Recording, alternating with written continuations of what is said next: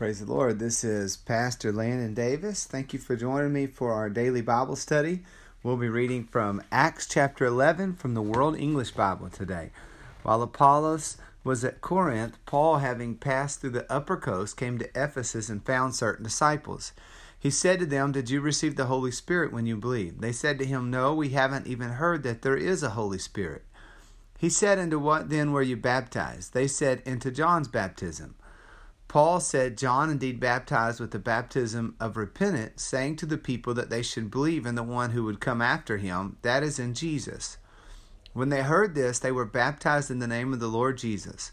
When Paul had laid his hands on them, the Holy Spirit came on them, and they spoke with other tongues and prophesied. They were about 12 men in all. So Paul found disciples, they're called. They're also called believers.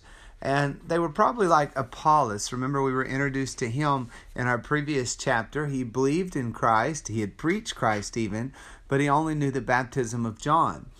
And so whenever Paul met these believers, he asked them, "Did you receive the Holy Ghost when you believed?" Notice first that it's not a given that everyone that believes immediately receives the Holy Ghost. The Holy Ghost is subsequent to initial faith. It's the result of faith that the Spirit comes. Secondly, we see the importance of it, that it's the first question that Paul asked this group of believers. The second question he asked was, "How were you baptized?" And of course, they believed. They were disciples of John, been baptized in water for repentance and even remission of sins. That's what John's baptism was.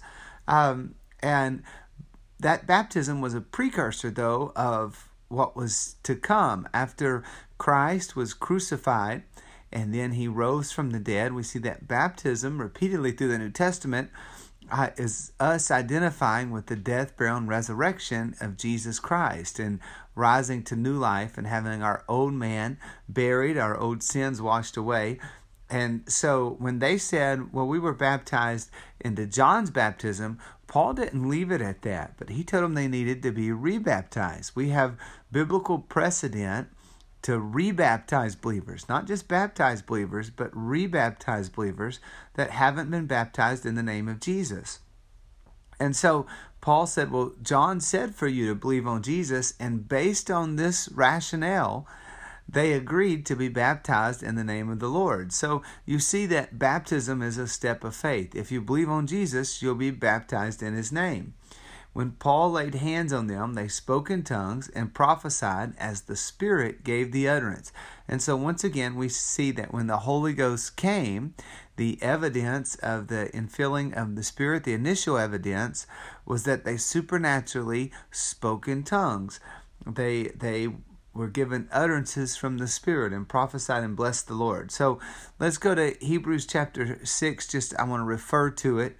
What we started the book of Acts, we called these the foundations of faith, and I said we would see them time and time again whenever there were conversions. And so notice in this conversion the elements we have.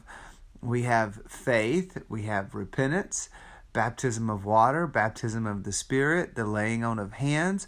So all of the things that we were told were foundational to our faith. The only thing that's not mentioned here is judgment and eternity. And obviously they were preparing for that very thing whenever they responded to the gospel. But of the things that they could do in the here and now, the way they responded, were all the things that we see in Hebrews 6 that new believers are expected to do. It's foundational to our faith and to your new life in Christ. Verse 8, he entered into the synagogue and spoke boldly for a period of 3 months, reasoning and persuading about the things concerning God's kingdom. But when some were hardened and disobedient, speaking evil of the way before the multitude, he departed from them and separated the disciples, reasoning daily in the school of Tyrannus. This continued for 2 years, so that all who lived in Asia heard the word of the Lord Jesus, both Jews and Greeks. God worked special miracles by the hands of Paul, so that even handkerchiefs or aprons were carried away from his body to the sick, and the diseases departed from them, and the evil spirits went out. But some of the itinerant Jews, exorcists, took on themselves to invoke over those who had the evil spirits the name of the Lord Jesus, saying, "We adjure you by Jesus whom Paul preaches." There were 7 sons of one Sceva, a Jewish chief priest, who did this. The evil spirit answered, "Jesus I know, and Paul I know, but who are you?" The man in whom the evil spirit was leaped on them, overpowered them, and prevailed against them, so that they fled out of the house naked and wounded.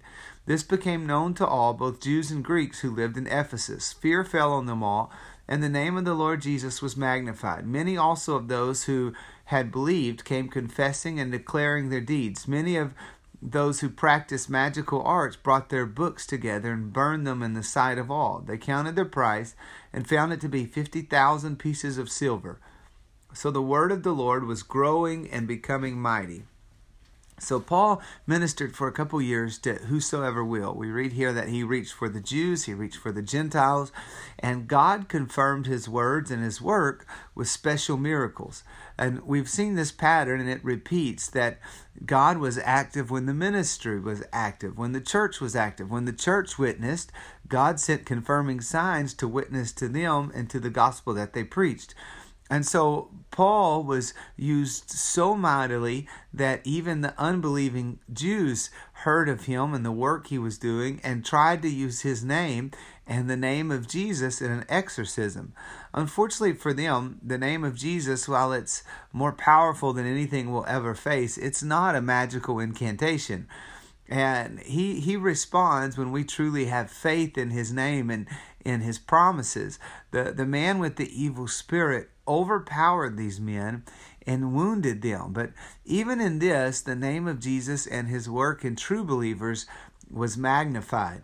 The believers in this spiritually dark place stood out because they repented. It says they came confessing and declaring their deeds.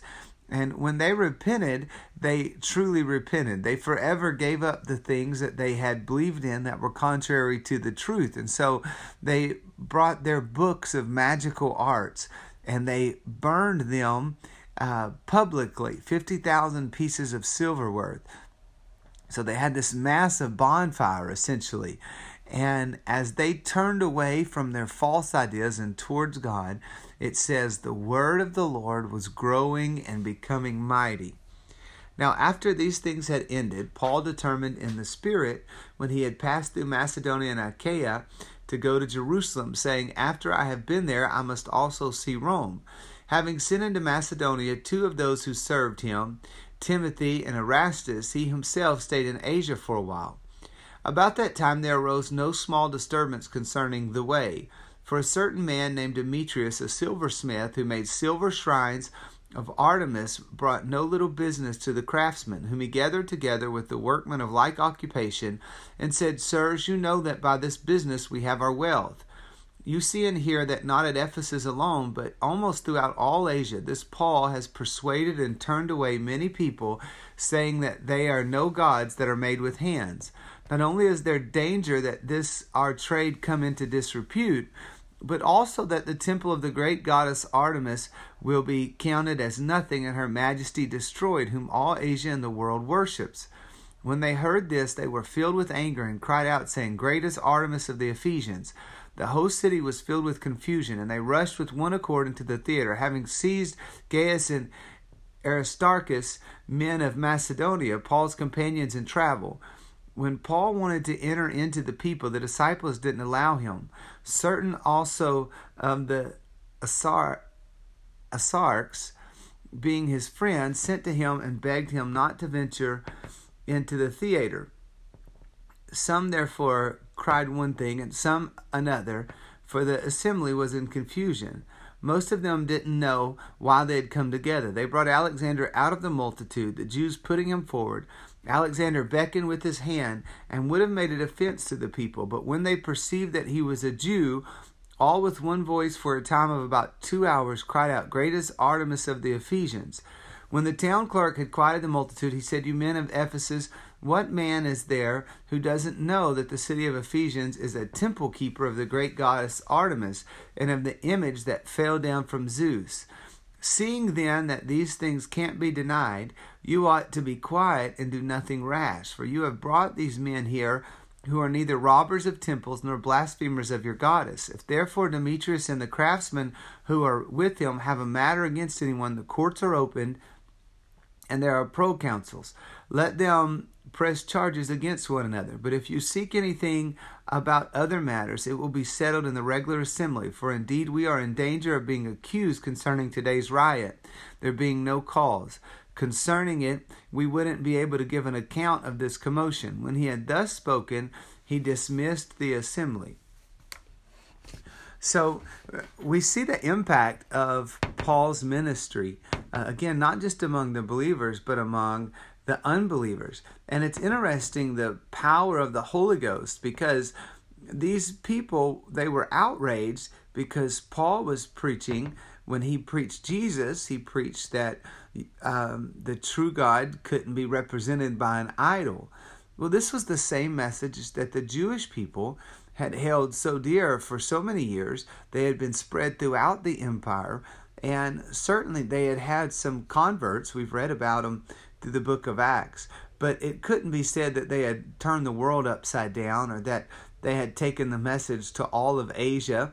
And all the things that we're seeing here, those that were involved in these wicked practices, we don't have any record that they were fearful that all of their followers would be converted to the Jewish religion. What's the difference? Well, Paul is a Christian. He has the testimony and the power of Christ, and he's received the Holy Ghost. Remember, Jesus said when you receive the Spirit, you're going to have power to be witnesses. And so we see the essential nature of being baptized in the Holy Ghost. And when Paul steps out in power, the world has never seen anything like that. And so he preaches the gospel. It brings revival. As we read, it brought a response from God as well. He confirmed the word. But it also brought a response from the enemy. It brought opposition.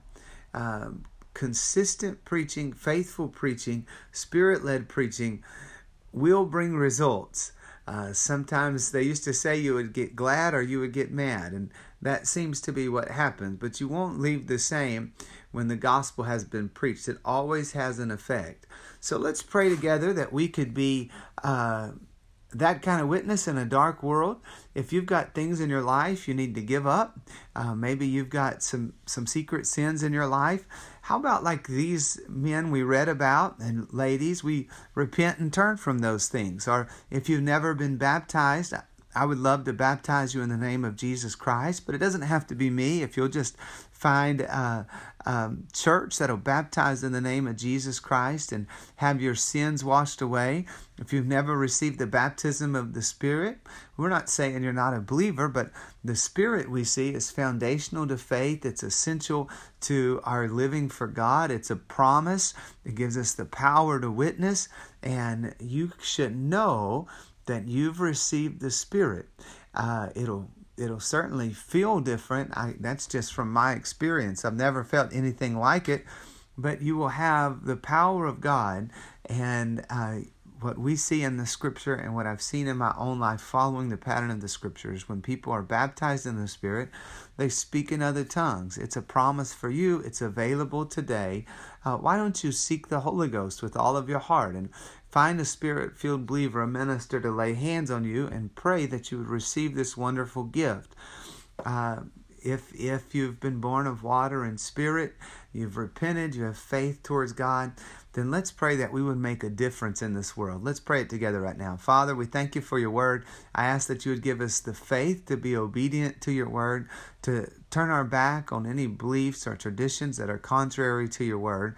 I ask that we would have the courage, the sincerity to truly repent, to be baptized in your wonderful name, baptized in your Spirit. I ask, Lord, that you would give us power and authority, that great revival would come.